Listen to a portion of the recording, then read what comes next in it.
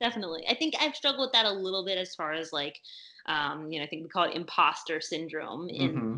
med school, and thinking, oh man, like all these other kids in my class are so serious about being doctors, and here I am like taking 2 extra years to do triathlon, and maybe I'm not as serious as them, maybe I'm not as dedicated, and I think it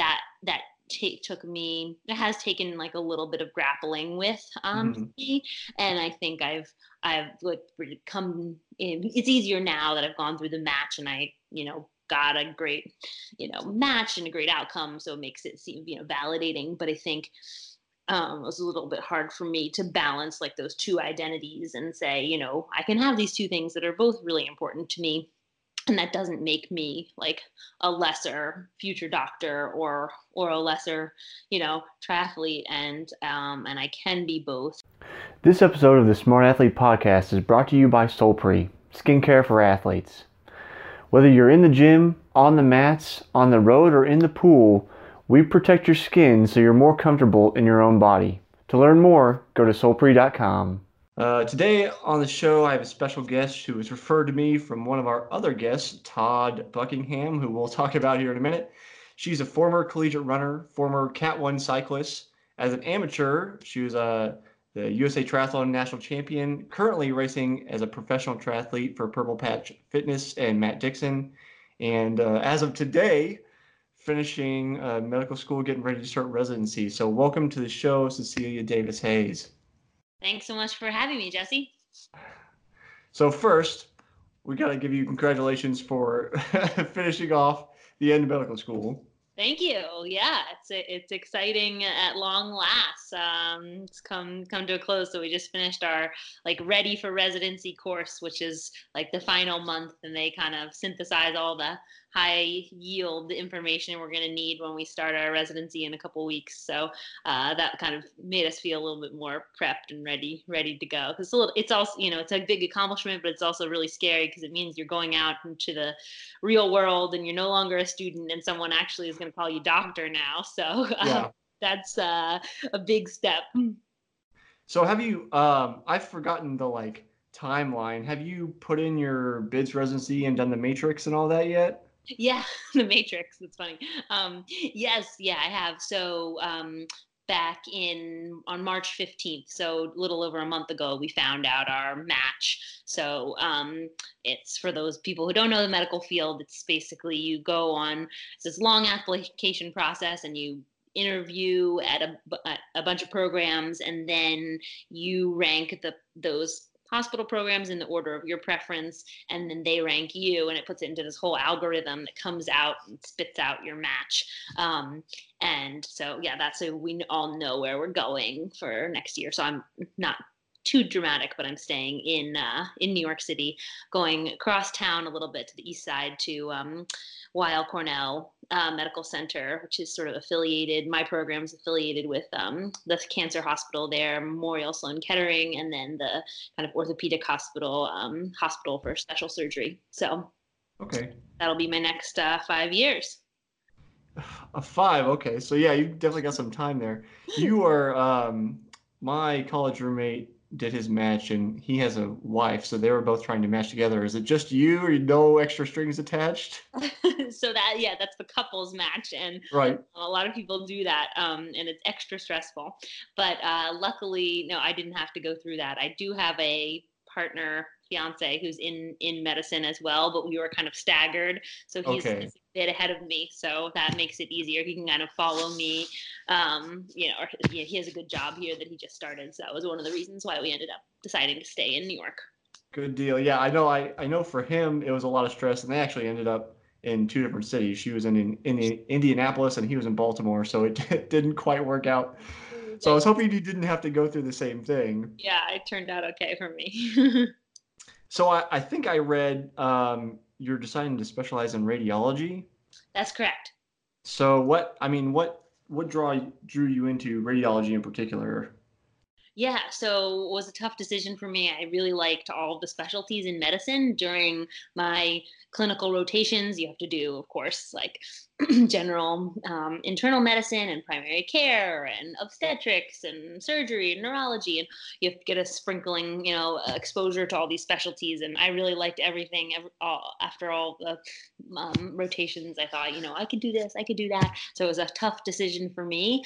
But I think it came down to really who seemed the happiest in their career. So the doctors who I spoke Hmm. to at like further out stages, I think that was gave me the most information to make a good decision, because it's really hard to tell from the limited exposure you have as a student what that life is really going to be like and what that Right. career path and the people. And I kind of always had been intrigued by radiology and thought that, oh, this kind of neat, this really powerful tool, right? Like think about how often, particularly athletes, but of course any patients, are relying on like, oh, what's the result of the MRI, what's the result of the CT scan? Like you're the Hmm. one who gets to kind of determine that. So it felt really important.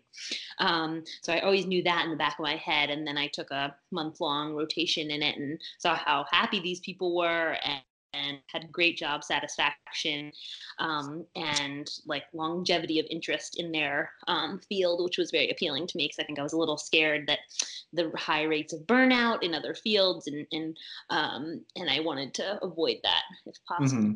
So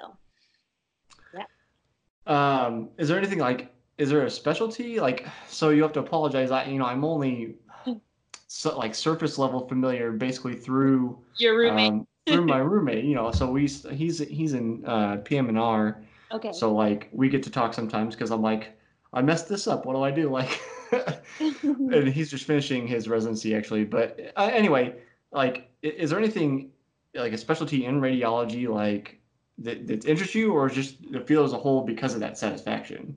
Yeah,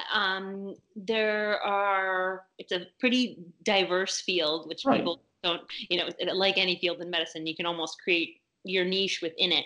And right. so there are a couple areas that are especially appealing to me. There's sort of, I could keep the sports theme alive with doing like a musculoskeletal Hmm. radiology path, which they actually do quite a few procedures like in injections and like arthrograms, which kind of like injecting dye and then taking a Hmm. picture, um, and like ultrasound guided, steroid injections and things like that, and then interpreting like these really complex, like a foot MRI, very detailed, and so that is definitely appealing to me, and continue. I could work with athletes. I think I went into med school thinking maybe I would want to do some sort of sports medicine.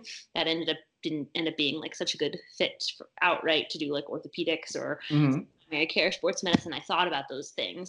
So that would be one option. The other, really, I had a mentor in medical school who's a breast radiologist. So they do a lot of like the biopsies for women who have a suspicious mass, and Hmm. then even yeah, so and even are kind of able to see these patients throughout the course of their illness and have a little bit more of a relationship. So I think that's pretty appealing, because one downside of radiology is that you might not have as much like patient interaction. If you're reading scans from your reading room, you might not have an opportunity to have as much of that interaction. So I think that the breast radiology is on the end of the spectrum that's a little bit more involved. So I guess those two are appealing, but Okay. it's something I'll have so much more opportunity to explore in in those 5 years and kind of make a more informed decision at that point. But You don't really have to like specialize until several years from now, or is it even after residency that you? yeah, I mean, you don't really even need to. There are general radiologists who do Right. everything. I think in a city, in a big city like New York, you really need to put, your hat on and say, I am X type of radiologist. Only does, you a service, it seems like, to kind of market yourself as such and Hmm. have a specific like expertise. But I know plenty, doing all these interviews in different places. I interviewed all over the country and talk to people at, say, like University of Colorado, University of Utah, who were going straight into practice after residency, Hmm. and doing it all. So that's kind of, that's certainly an option if you want to move to like a more rural place. Yeah. Okay. So that kind of leads me to like, the elephant in the room, I guess, because I think I heard you. I think it was the interview you did with your coach for his podcast. Yeah. Talk about taking. No, I could have read it. I tried to do some background research on you. Um, Talking about taking time off from medical school just to race. hmm So I think the elephant in the room now is, are you on pause for residency? Are you gonna like try to continue racing at the professional level, or like what's the plan? Yeah. Yeah. Big question in my life. It's honestly sort of been the question for me for a number of years, really, since I started competing at a high level, first in cycling about maybe 6 years ago, and I competed in the Tour of California and Hmm. some bigger stage races, and and then found triathlon and had pretty immediate success. Like you said, I was won age group nationals. My after doing after being swimming for less than a year, and after Hmm. less than like 6 months into triathlon, so it's kind of immediate success. And I had was in the middle of med school, and I kind of had to face this decision of, do I like proceed with the course of least resistance as far as my academic training, and sort of have to leave triathlon as a second and as an afterthought, or do I kind of devote more time to it, and sort of craft my schooling, with triathlon in mind. And I ended up Hmm. doing the latter. And like I said, on the Purple Patch podcast, I was able to take 2 extra years of med school.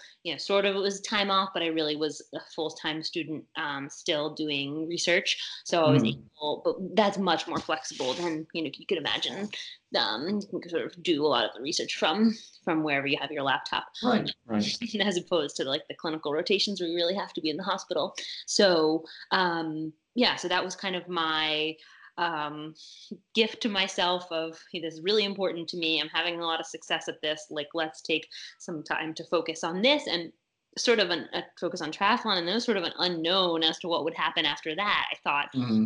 oh, maybe I won't keep getting better, and then I'll make the decision easy. Or maybe I won't feel like doing it anymore, and that'll make the decision easy. And I think, luckily, neither of those things have happened. I really excited about it, and I'm racing now. The fourth year med school in the spring is sort of a little bit like senior spring, so you have pretty much time to race. So I've gotten in a couple. I've already raced twice, and then I have St. George coming up this weekend, and I'll be able to Hmm. race two more times before my internship starts in June. So I guess I kind of, to answer your question directly, I don't know if I'm gonna keep able to keep racing, but That's fair. I've got to see how much extra, how much spare time I have outside of the hospital, and if I Hmm. be filling that time with swimming, biking, and running, or if I want to be filling that with other things.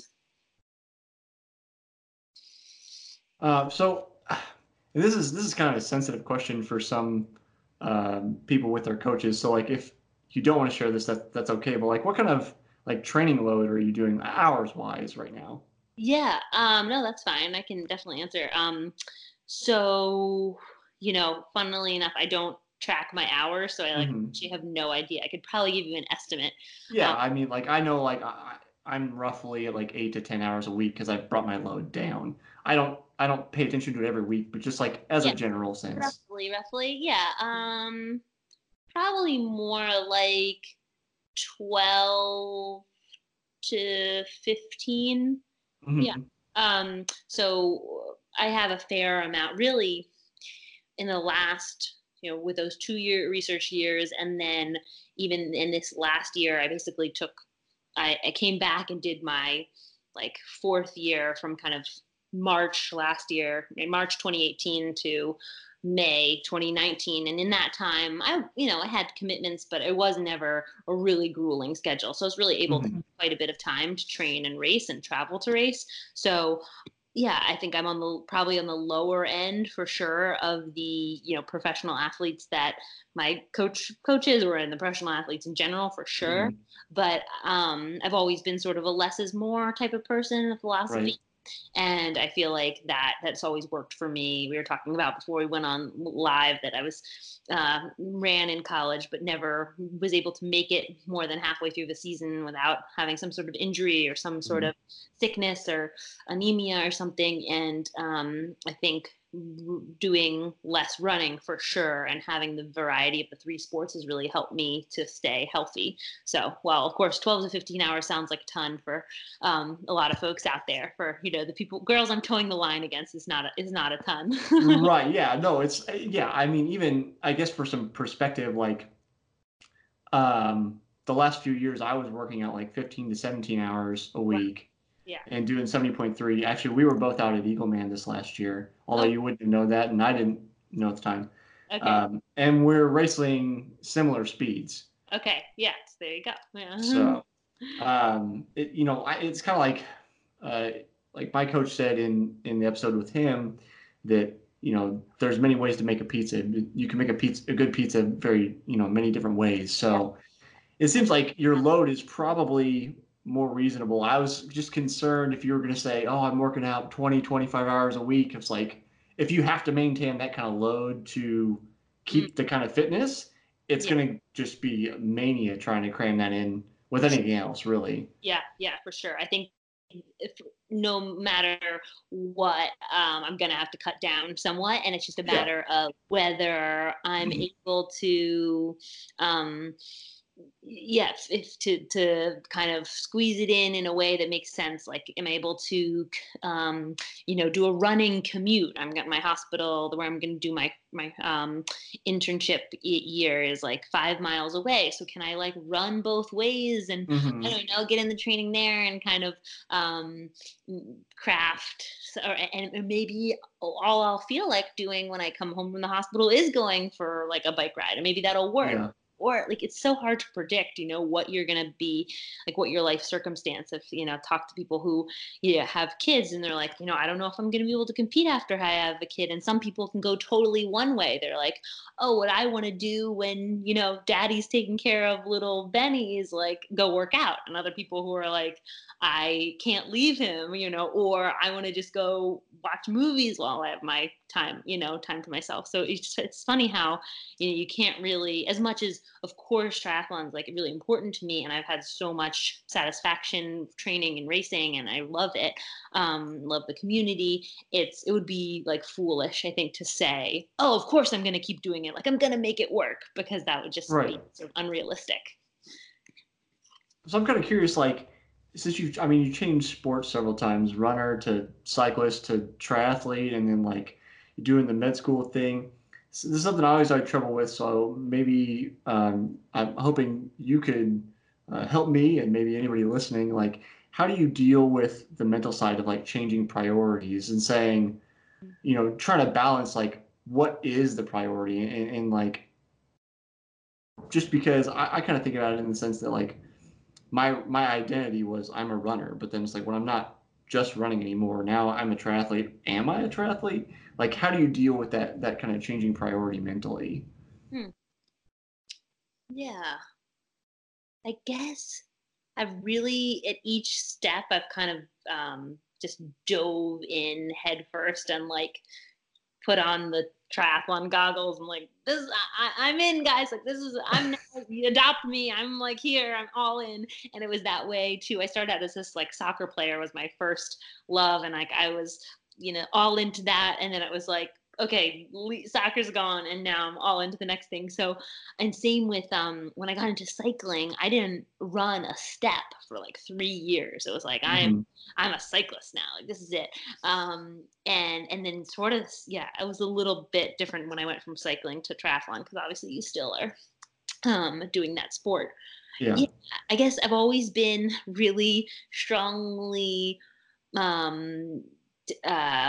like very competitive, but in a very like goal oriented way, and looking forward to like perfecting the recipe of a new sport, and like learning how how I was going to go about that. And with triathlon, it was like, okay, how can I become teach myself to swim, and how can I um, get the best advice and go and kind of work on the form and have fun with it still. And so yeah, I guess it was a great question that you asked, but I've never really thought about it quite like that.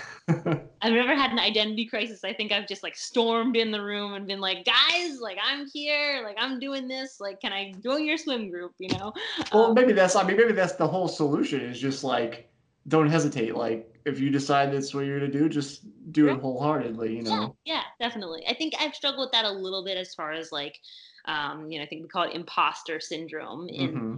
med school, and thinking, oh man, like all these other kids in my class are so serious about being doctors, and here I am like taking 2 extra years to do triathlon, and maybe I'm not as serious as them, maybe I'm not as dedicated, and I think that it has taken like a little bit of grappling with Mm-hmm. me, and I think I've like come in. It's easier now that I've gone through the match, and I got a great match and a great outcome, so it makes it seem validating. But I think it was a little bit hard for me to balance like those two identities and say, I can have these two things that are both really important to me, and that doesn't make me like a lesser future doctor or a lesser triathlete, and I can be both, and I just need to like on the day to day they sort of are competing, Mm-hmm. but you have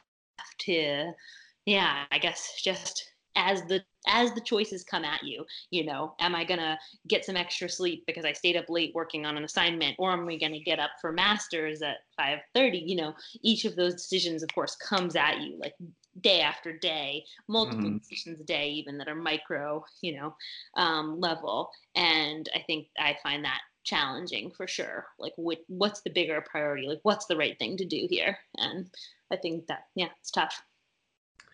Yeah, I mean, if for whatever it's worth, I would say like grappling with that kind of imposter syndrome, like I guess my advice or hopefully uplifting moment for you would be like you're working on being the best Cecilia you can be, not the best like Jim or Susan or whoever. Like There. uh, the thing I kind of have embraced over time because I'm in a little bit of everything. Like I do a little bit of this, I do a little bit of that. Like um, not to make light of mental illness, it's almost like ADD. I don't have ADD, but it's that kind of very flitting from one thing to another, but also wanting to master everything.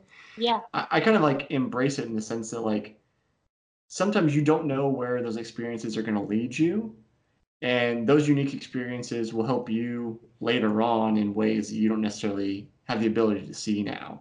Yeah. So like I Yeah. guess that would be my moment of encouragement for you is like I think those experiences will probably come together later at a time where you'll go, and you'll see things a certain way that nobody else can see because of the journey you've been on. Mm, I like that. I like that. So you do make me wonder though if do you find that you're somebody who gets bored after you've like climbed the mountain? Like you got to the top and you're like, okay, on to the next mountain. Great question. Yeah, when you said you're someone who you've done lots of different sports, um and I kind of, it made me think of that. Man, am I just someone? Do I just have like short attention span, and I'm just like looking for the next challenge? But I don't think that's my story. I think really like how I see it, at least in the sports realm of things, was I wanted to be like the best soccer player. I wanted to be Mia Hamm and Christine Lilly and Brianna Scurry, like all together. I tried Mm-hmm. out for like the Olympic development team. I didn't make it. I was like crushed. And then I kind of had this realization my sophomore year of high school. It's like, man, I don't think I'm ever going to be a really good soccer player. Like I'm good, but I'm not like, excellent. And with that, and I, rationally was like, okay, that's probably true. I think I can't fight it. And then I found running like my junior and senior year of college, and I ran like 5 minute mile, and I was like, okay, I'm like pretty good at this running, like this could be it, like let's go for it. And then the same thing with running, it didn't go very well in college. I never really felt like I got to the top of the mountain. And Mm-hmm. for cycling, I guess I felt like right when I was sort of getting there, I always was I was just really scared by the kind of danger aspect, particularly of the cycling racing, being with the pack, and I had a bad crash, and so I think I sort of never felt like that was really the right fit, even though like physically for me it's my strongest sport, like it still is in triathlon. The cycling is my best event, but it really wasn't right for me. So I think, and then when I found triathlon, it was finally like, wow, okay. And I'm really good at this cycling thing. I can keep doing that. Running, I'm now such a better runner now that I don't run all the time. And Hmm. and the swimming, wow, the swimming, that became a little easier than I thought.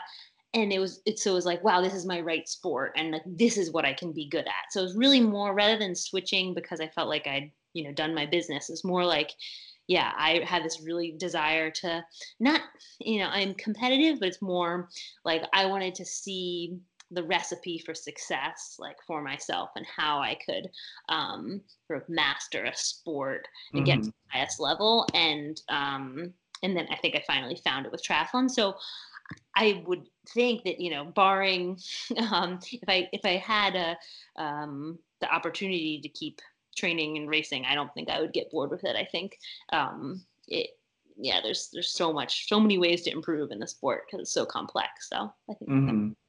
yeah, but we'll see. You're right. So I'm kind of going back a little bit, thinking about kind of your training hours, although it does vary in this too. I'm curious why it seems like you focus more on like 70.3. Yeah.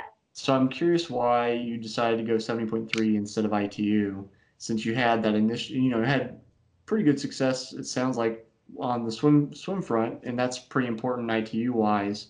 Like, was there a big reason why you decided to go non-draft instead of draft, or? Yeah, there were a couple reasons. So I definitely, of course, I think like many people who have initial success in the sport, they think, oh, go ITU. I know another Purple Patch girl who's quite a talent, Chelsea Sodaro, who I met this past winter at a training camp, who just switched. She did a season of ITU, and then now is going long course. And Mhm. we kind of discussed what her reasons were.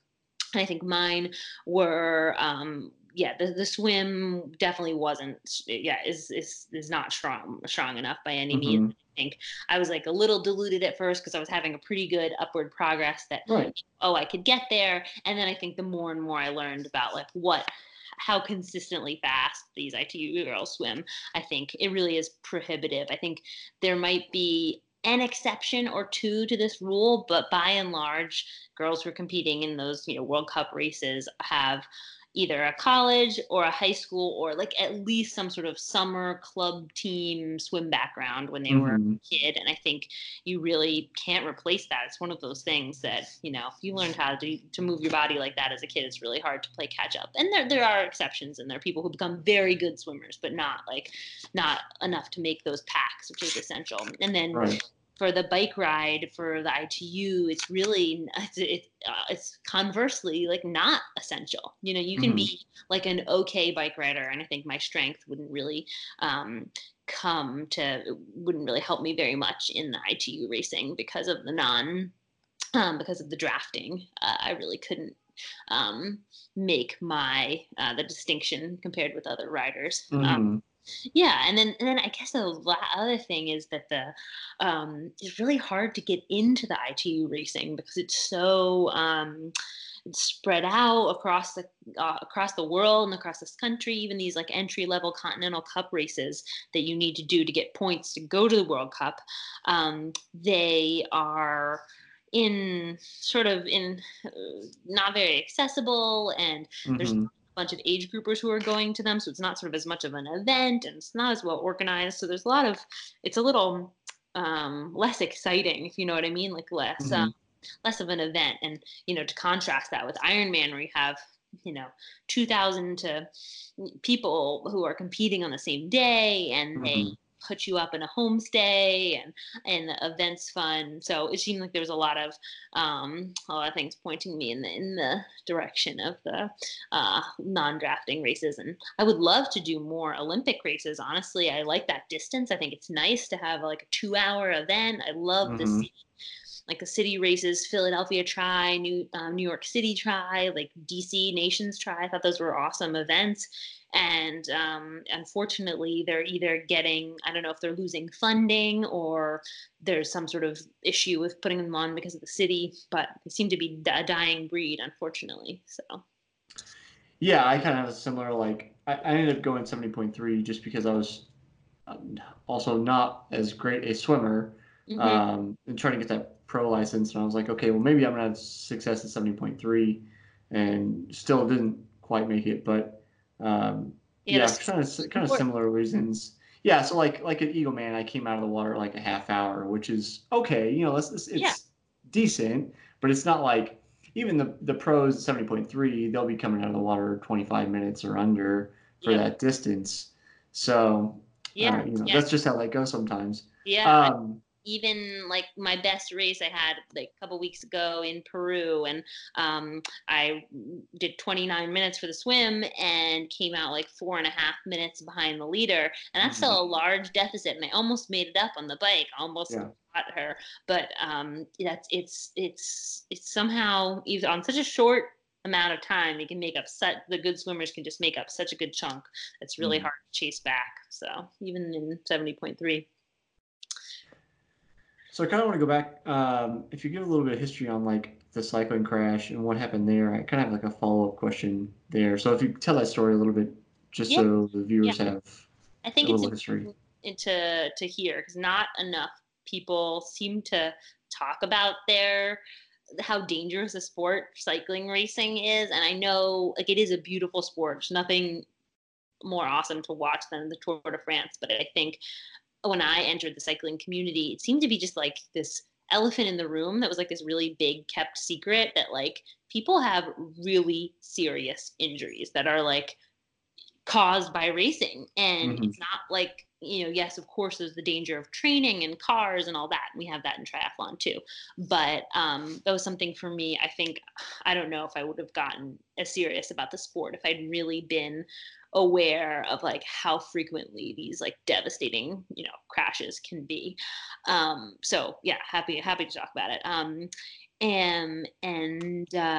So yeah, I was having a great season, doing a lot of races as cyclists do, like racing, 3 times a weekend, crazy stuff Hmm. like that, and really into it. And it was actually a local race where I had a bad crash in Central Park. It was I was in, of course, there's these preems that are located at like checkpoints Right. along the way, and there was a preem, so we sprinted for it, and then often a good place to get in a breakaway is right after the preem. You sort of counterattack. So, Hmm. I had done that, did a counterattack after the preem. I think I got a gap behind me, and then one other girl who I knew was what I thought was the strongest other girl in the race besides me, and looked back and looked like we'd both gotten away. So we got a gap from the group, which is how you sort of establish a breakaway. Right. So I take a hard pull in the front, and then I elbow her to come around me, and she can take a hard pull, and we'll establish this breakaway. And so she came in front of me, and then she kind of let up, and I wasn't sure. I think either she was looking behind her. When you kind of look behind yourself, you'll either swerve a little bit, or you maybe won't pedal as hard because you're Right. looking behind. Something like that happened. Anyway, we were going like, it wasn't no downhill or anything. We were going on a flat, probably 25, 30 miles an hour. And Hmm. I just, it wasn't even raining. It wasn't wet. It wasn't a pothole. It's just a bike race. And like I was redlining. So was she. I hit her back wheel. And, I think we overlapped wheels like this a little bit. And my Hmm. wheel just, snapped at 90 degrees. On another day, I might have skidded and had some road rash and been fine. But of course, you only get lucky sometimes. And so I went down really hard. My bike kind of, because the wheel seemed to lock up. I just like got kind of thwacked to the ground, and I broke my pelvis in 5 places, and Mm. my sacrum and my pubic bone and my collarbone, and had some internal bleeding. And I think the coolest part was that I had the my number pinned on my jersey, of course, and then somehow in my rolling and tangling, one of the safety pins had come loose from the jersey and like impaled itself in my arm, like sticking like this. So I was like, guys, look! I'm like, it was like that Halloween trick where you have a knife over your head. It's like, look at my arm, I have a safety pin growing. Anyway, so I was really lucky because none of it ended up being like lasting injuries. I didn't have surgery or the bleeding was controlled on its own and everything. But I did have to stay in the hospital a couple days, and it was scary. And I had to get pan scanned, as we say, medicine, a CT scan of your entire body to make sure there's, in a high speed trauma, you have to do that. And it just made me really reconsider what I was gonna do with my sporting life. And I think I thought right after that I might not get on a bike again, but that didn't last very long. I kind of came up with the fact that triathlon might be a good fit. If I wanted to keep biking, then I knew it was a lot safer.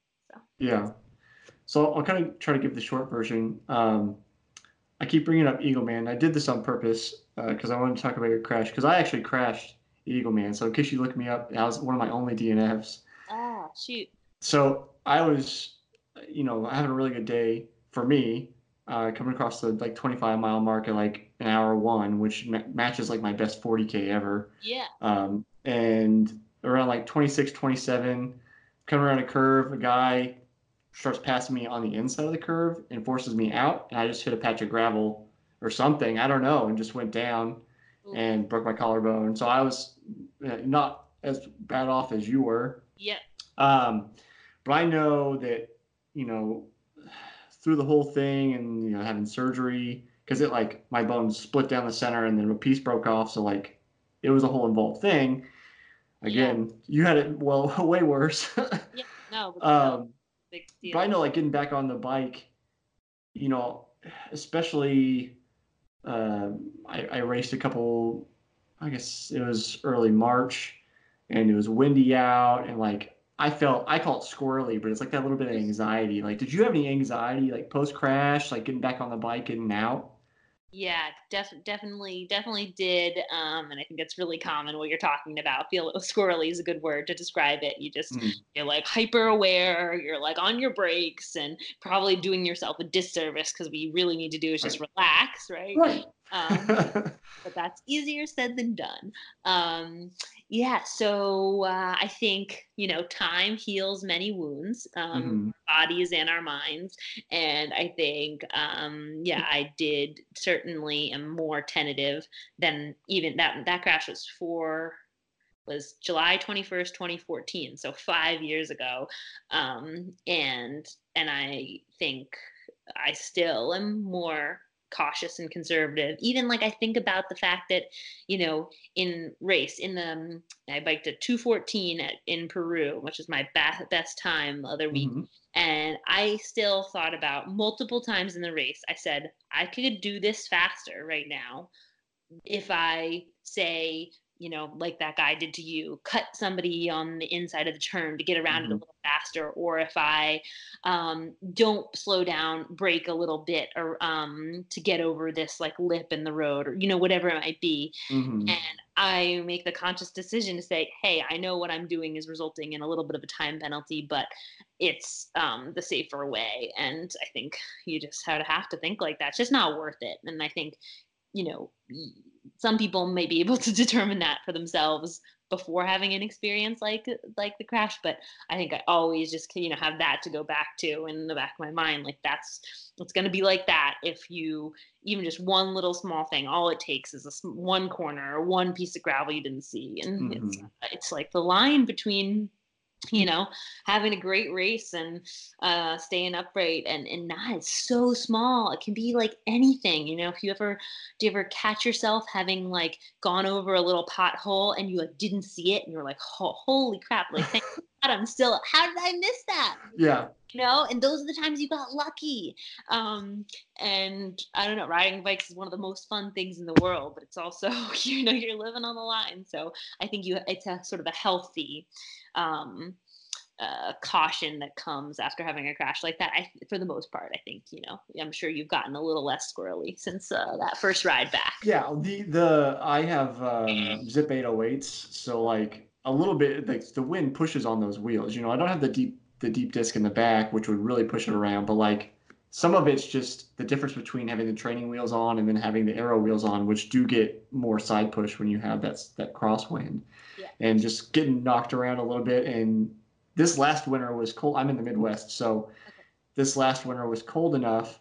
I didn't really get to get outside much, Yeah.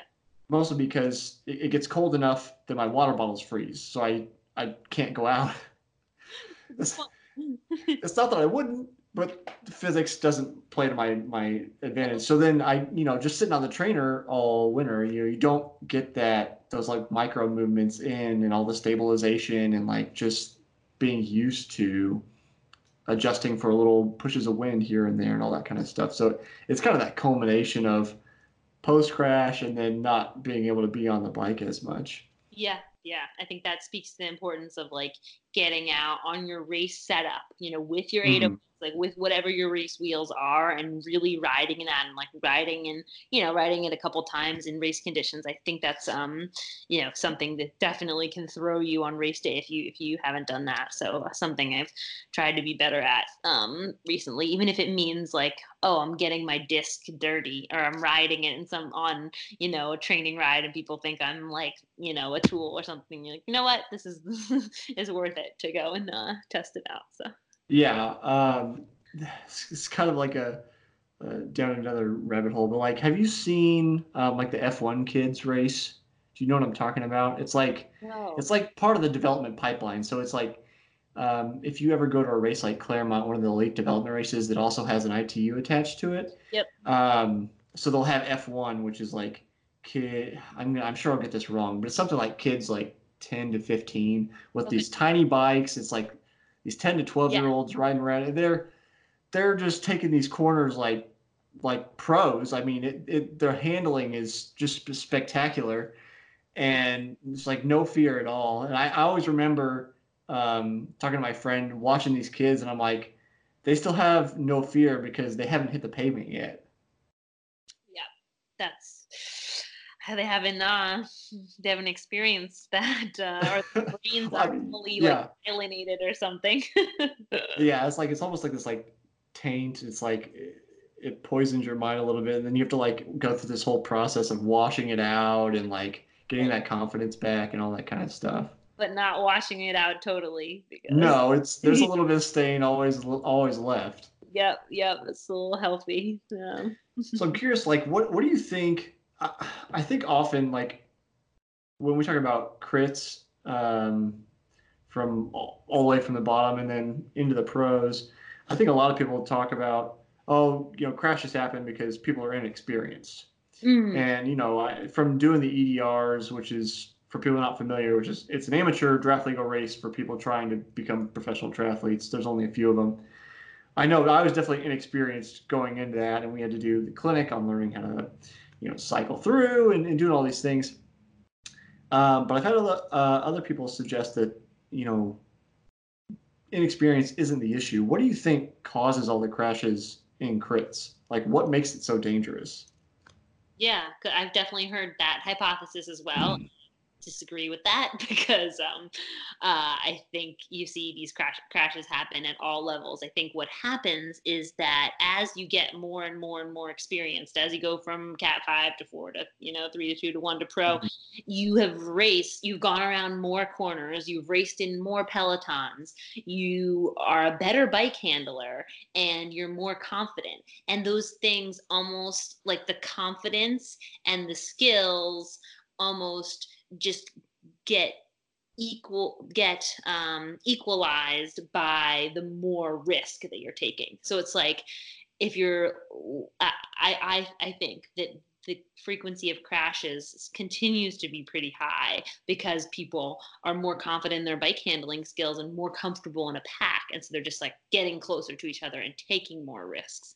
And as evidenced by the guys in the Tour de France, like how many of them make it 180 start, right? And by the end of the 3 weeks, how many are taken out by crashes? Like a third? That's a pretty high rate for the people who are the best bike handlers in the world. Right. And it's not even like just the I just forgot the word. It's not the guys that are, it's the GC contenders. It's not just like domestiques, yeah. Yeah, I was like, why did I forget the word? I don't know. Yeah, exactly. It is. It's the top contenders get taken out every single year. And so I think that's my understanding is that as you become more and more skilled, you're going faster, you take more risks, and your comfort gets the best of you, and you're racing more as well. I think so. It heightens the risks, and I think at the lower levels, the crashes and do happen because of kind of poor handling and inexperience, but the kind of rate ends up being the same, if that makes sense. Mm-hmm. Yeah. So yeah, it's like almost just like an over exuberance or what's the word? Brashness almost. Yeah, something like that. And I think maybe not even, I think there's some element of that, but just the nature of I'll say 50 to 100 people in close proximity on tiny wheels going 30, 40, 50 miles an hour. Like it's something, and there being imperfections in the road and imperfections in someone's attention, and it's just gonna happen. And it's so many times I've crashed when I was bike racing. I did this tour, Nature Valley Grand Prix. It was like a 7-day stage race, with like some of the best cyclists in the world. And I crashed 4 times in one race. 4 times, and none of them were my fault, or none of them were an error that I had made. Right. Maybe once I sort of overcooked a turn, but it was big. I fell because somebody in front of me fell and I hit them. So it's like that's what you're eliminating mostly in triathlon, like in the circumstance of your crash or others I've seen where people kind of get jumbled up with one another. That can happen, but because of the nature of non-drafting, it was more spread out. And even in ITU, it just seems like people are a little bit more spread out a little bit more by the swim, which helps. And then I think there's just the culture of the racing is just a little more safe, it seems like. So you're getting fewer super dangerous crashes, from my understanding. Right. I mean, with the ITU, it almost seems like you definitely have everybody trying to get together in a peloton or the breakaways, but it's almost at the same time like some of the girls or guys, I guess, know, okay, if I'm back a minute, like I'm the best runner in the field, like I still have time. The finish line of the bike is not the finish line. Yeah, true. So it's like there's a little bit of more whole race, like holistic methodology instead of just the line's a line. We got to risk everything to make it there by the end of the bike. Yeah, I think that's a really good point. The mentality is like the shift is a little bit different for the ITU. It's just one leg. So I'm going to go down a different direction just because this is a personal curiosity. So if you're watching this conversation, you just have to come along for the ride. So I'm curious about your time in France. If you watched the tour, what took you to France, and kind of that period of your life before you've gotten here? Yeah, oh, for sure.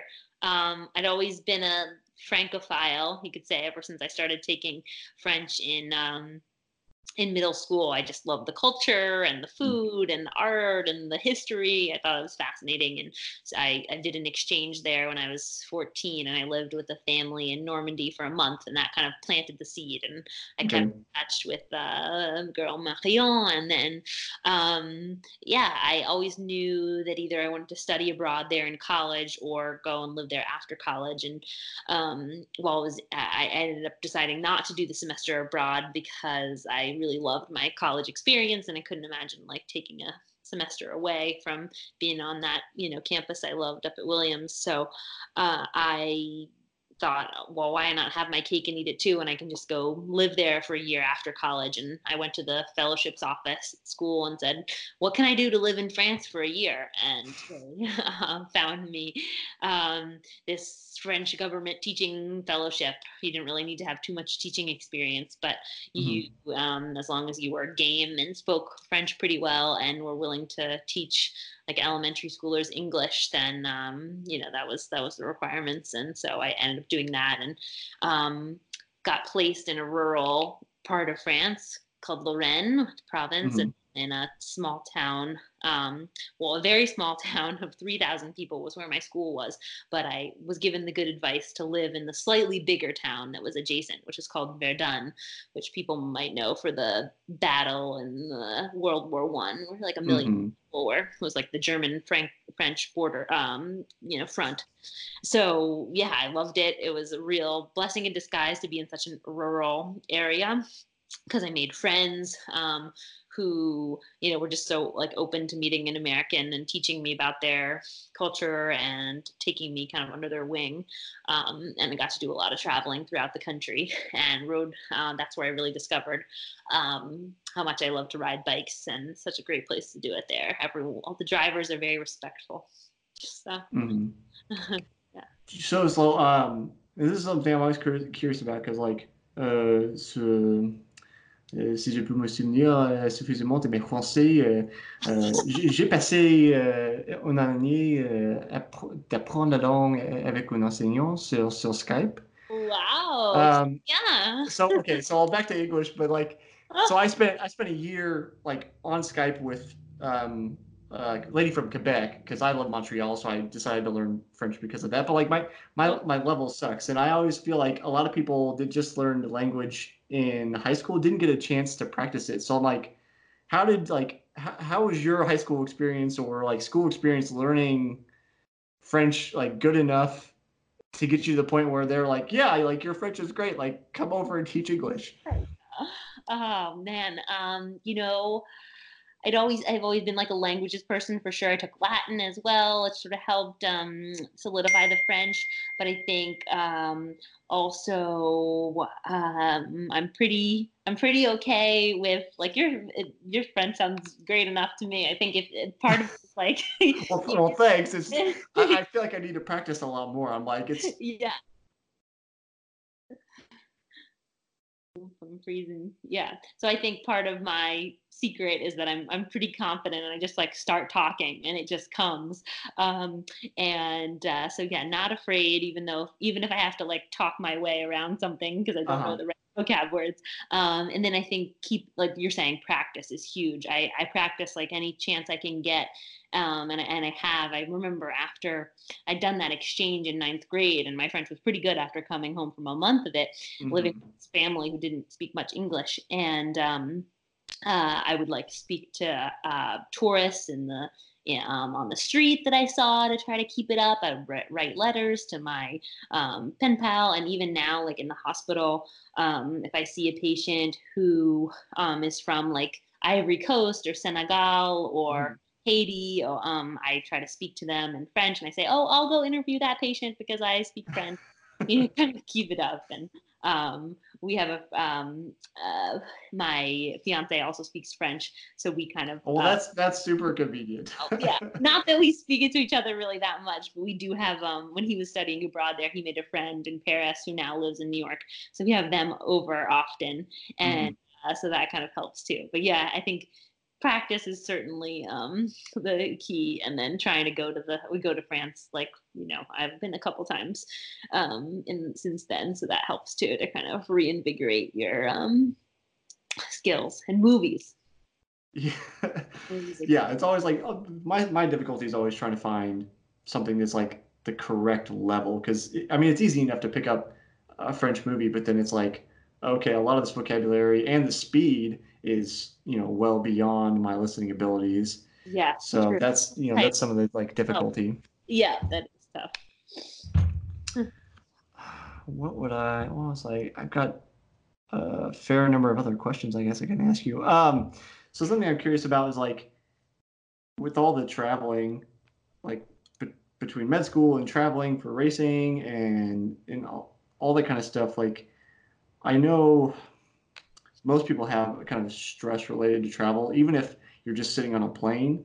Mm. It's like, do you have any strategies or like, do you have any um, like tips, I guess, on how to deal with like, getting ready to go race and then coming back and like fitting all that in without just being burnt? Mm. Yeah. Like have a packing list. Um, use the same like bags if you can and put things in the same places. Just like having routine, I think helps a lot. I've even like when I use my bike box, I like pack it in the same way and put Mhm. things in like the same places. I think that helps. As far as the traveling itself, um, yeah, I guess I'm not super stressed out about it. I find it like it's sort of reserved time when you're on the plane to like take care of things you didn't have a chance to do when you were back home. I kind of like Mhm. or read when you're like have this protected time, which is nice. But yeah, I think yeah, control all the things that make it routine as much as you can. No fly from the same airports over and over. I got like so good at renting cars from Atlanta because I raced in Augusta and Chattanooga, and I was like, Mhm. the rental car places. This is not stressful because I know where the bus to get the rental car places. I know where the gas station is. As much as you can make your life easier because of those like routines. I think that's makes it a whole lot less stressful. And like bringing your own food, always um, knowing where the water fountains are, making sure you fill up, stuff like that. Make Mhm. as much yeah, keeping things normal for you. And yeah, I mean, of course, sometimes your flight gets delayed and you don't get in until 3 a.m. and you have to go to class the next day at 8. That happens, but you kind of have to, those are the times when you take the $60 cab to get home quick. So you kind of have to parse it out. Yeah, kind of like Atlanta for you. Philadelphia is like anytime a lot of times I'm racing, if I'm headed out somewhere, somehow I end up being routed through Philadelphia. So I'm like that's my airport. Like I know where the food court is. Like I know which wing I need to go to. There you So go. it's like that's something that's planned. Yeah, but the plan is like big. At least for me, keeping the stress down. Like, all right, before I get on the plane, like I've got my compression socks on, and like I've Yeah. got to fill my water bottle up, and I've got everything I need, and Yeah. yeah, doing that checklist. I don't Yeah. want to bounce back because I don't want to miss this. I have like such a hodgepodge of questions for you because that's the nature of like smart athletes. They do a little bit of everything. But um, I want to talk about I think you did. You're the lead researcher for concussion research. Is that correct? Yeah, I did. I've done a bunch of concussion research. Yeah. And I worked with mostly a neurologist who does, that's one of his like primary areas of research, and then sort of a team of sports medicine providers who were kind of team physicians as well. So I had a couple projects that I worked on, both like epidemiology, kind of characterizing the sports related concussions that happen among athletes at Columbia, where I'm a student, sort of Ivy League D1 program. And then Mhm. there was an MRI study we did, like uh, having athletes undergo brain scans after their concussion to try to look at minor changes that go on. And yeah, another study I did looking at the rates of like orthopedic or musculoskeletal injury that happen like in the period following concussion, and see if there's any there's some hypothesis there that your balance and coordination might be off, or you're kind of not fully recovered and more prone to getting other injuries. So yeah, that was what I did in those 2 years where I took extra time in med school. So Okay, so the last one was you're basically trying to figure out whether these other correlation or causation. I guess really correlation because you can't necessarily prove the causation at that point. Um, we all know that's a that's a no-no with research. yep. So it's trying to prove the correlation between like a higher risk of musculoskeletal injury in people with concussions? Yeah, that's right. There's of course we don't know that much about what actually happens during a concussion. We know that it's a brain injury, but we really don't know a good way to measure whether it's happened or not, whether that's by an image or a blood test or whatever. We don't have a good diagnostic tool. So really right now it's like a clinical diagnosis. Like, oh, did you um, have a headache and you have dizziness, and you probably have a concussion. So I think the researchers are yearning to find other ways to characterize concussion. And one sort of hypothesis is that, man, when these athletes are returning to play, it seems like they're getting hurt more than they would otherwise, and not had the concussion. And is there really a link there? So that was like what we were trying to look at, and it does seem like there is some link there, but we don't know. We don't know what's causing that. Is it because the kids who are getting concussion are also more likely to get an injury because they're injury prone in general? That's possible too. Right. Control for that, but yeah, it's a really fascinating disease, and really we know so little, and so there's a lot of room for breakthroughs in the field. Well, there's it seems like almost a hyper focus on it now, for good reasons.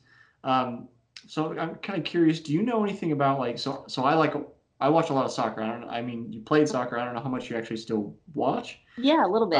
But there's the concussion protocol that the trainers come out and check if there's a head injury, and they run the athlete through some kind of protocol. I don't know what it is. Do you know anything about that? If there's such a hard time actually diagnosing that, do you know anything about what they're doing or what kind of reliability that has? Yeah, so I think what they're probably doing is what's called a SCAT, and it's like the Sideline Concussion Assessment Tool, SCAT. Okay. And it is like a little card that you can have and whip it out, and you ask all these different questions. There's like a set of questions called the Maddox questions that ask you, who's the opponent we're playing, what position are you, what happened in the last play, and it's kind of to see how good your recent memory is, because that can be a common cause, a common symptom of concussion. And there's also like a checklist of different symptoms you might be feeling. So it asks you, do you have any current right now? Do you have headache, nausea? Did you vomit? Do you have tingling sensation? All these symptoms. Mm-hmm. And it asks you to repeat numbers after the examiner has said them. So it says, please, repeat after me: 94028. And then after that, it's 94028. And if you can't do them, you get minus points. And it does have some validity in serving as a diagnostic tool for concussion. So if you have a low SCAT score, it is a high likelihood that you have a concussion, and they typically pull you out of the play. And this done, I mentioned I was considering sports medicine, and so I shadowed team physicians on the sidelines of football games mostly, and saw this done. And I think it it is a tool. I think it helps the provider, the doctor usually, or the athletic trainer, to give some quantitative measure to what they're seeing in the athlete. I think often what you see is that the provider knows what they want to do. They know, okay, this kid has a concussion. We just need to but if we show him he scored 27 out of 50, he's gonna be more likely to be amenable to being pulled from the game. And I think instead of just making a gut check call, or what seems like a gut check call. Yeah, exactly. So yeah, there are a couple of tools like that are really useful, and more to come. I think people would love to have some sort of sweat test or blood test, or something you could do on the spot. But I think we're pretty far from that at this point, or at least some sort of quick, easy, if you can't touch your finger to your nose and to your toe or something, something. Yeah. But I think it's complicated and nuanced, and we're not quite there. Okay, so I'll give you this one last question. This is the question I ask everybody because it's so varied. It's always good to get different responses. But if you could only eat one thing for recovery for the rest of your life, what do you choose? Ooh. That's pretty easy actually for me. So I love to make my own pancakes, and my fiance calls them CC cakes because they're not really like there's no recipe. I like put Okay. whatever I want in them. Like depending on if I'm making them for someone else, like I might kind of modify, but um yeah, so and I love to eat that like after I come back from a big swim or like whatever and run in the morning. I always make like pancakes and eggs, real Vermont maple syrup. So definitely CC cakes would be So what, I mean, what makes them different, I guess? What, like, yeah, I throw in there. Okay, so depends on the mood I'm feeling, but often okay. like this special, well, I'll always put like usually whole wheat flour, and then but sometimes I'll throw in like some have this like vanilla protein powder I put in there. It tastes really good. You can make Hmm. protein pancake. Sometimes I'll put in like wheat bran or and I'll put in nuts and raisins, sometimes vanilla extract, sometimes almond extract, which most people think is disgusting, but I love it. And yeah, nuts like berries, you name it, I can throw it in there. So So it's just like basically whatever you want is the whatever I want. essence of it. Yeah, whatever I want. Anything that it turns out, as long as you put like some sort of flour ish, it doesn't need to be all flour, but some flour, some like leavening, like baking powder or something, Mhm. and then like egg and either like yogurt or milk. It like turns like into basically a pancakey form. It's like if you think sometimes they'd come out like totally flat or not, just like cardboard or something, but that never happens. It's kind of magic. I'll have to try that out. I don't know that I'm like quite as impromptu as that because although I guess I wish I could be. Yeah. So maybe it's like you said earlier, you just gotta dive in Yeah, just dive and do in. it. Just start throwing stuff in. So, Cecilia, if people want to follow you, get in touch with you, kind of see what kind of antics you're up to, where Yeah, should they go? yeah, for sure. I am not the best at my social media, I have to admit. I sort of blame that on my other busy life. It's It's not fair totally enough. a great excuse, but no, I do have a website. It's my name, CeciliaDavisHayes.com. Update that with some regularity, and then I've got an Instagram also, Cecilia Davis Hayes, which I post race photos and stuff and results on. So, yeah, check me out there. Sounds great. Thanks for coming on today, Cecilia. Yeah. Thank you so much for having me. Pleasure to speak with you.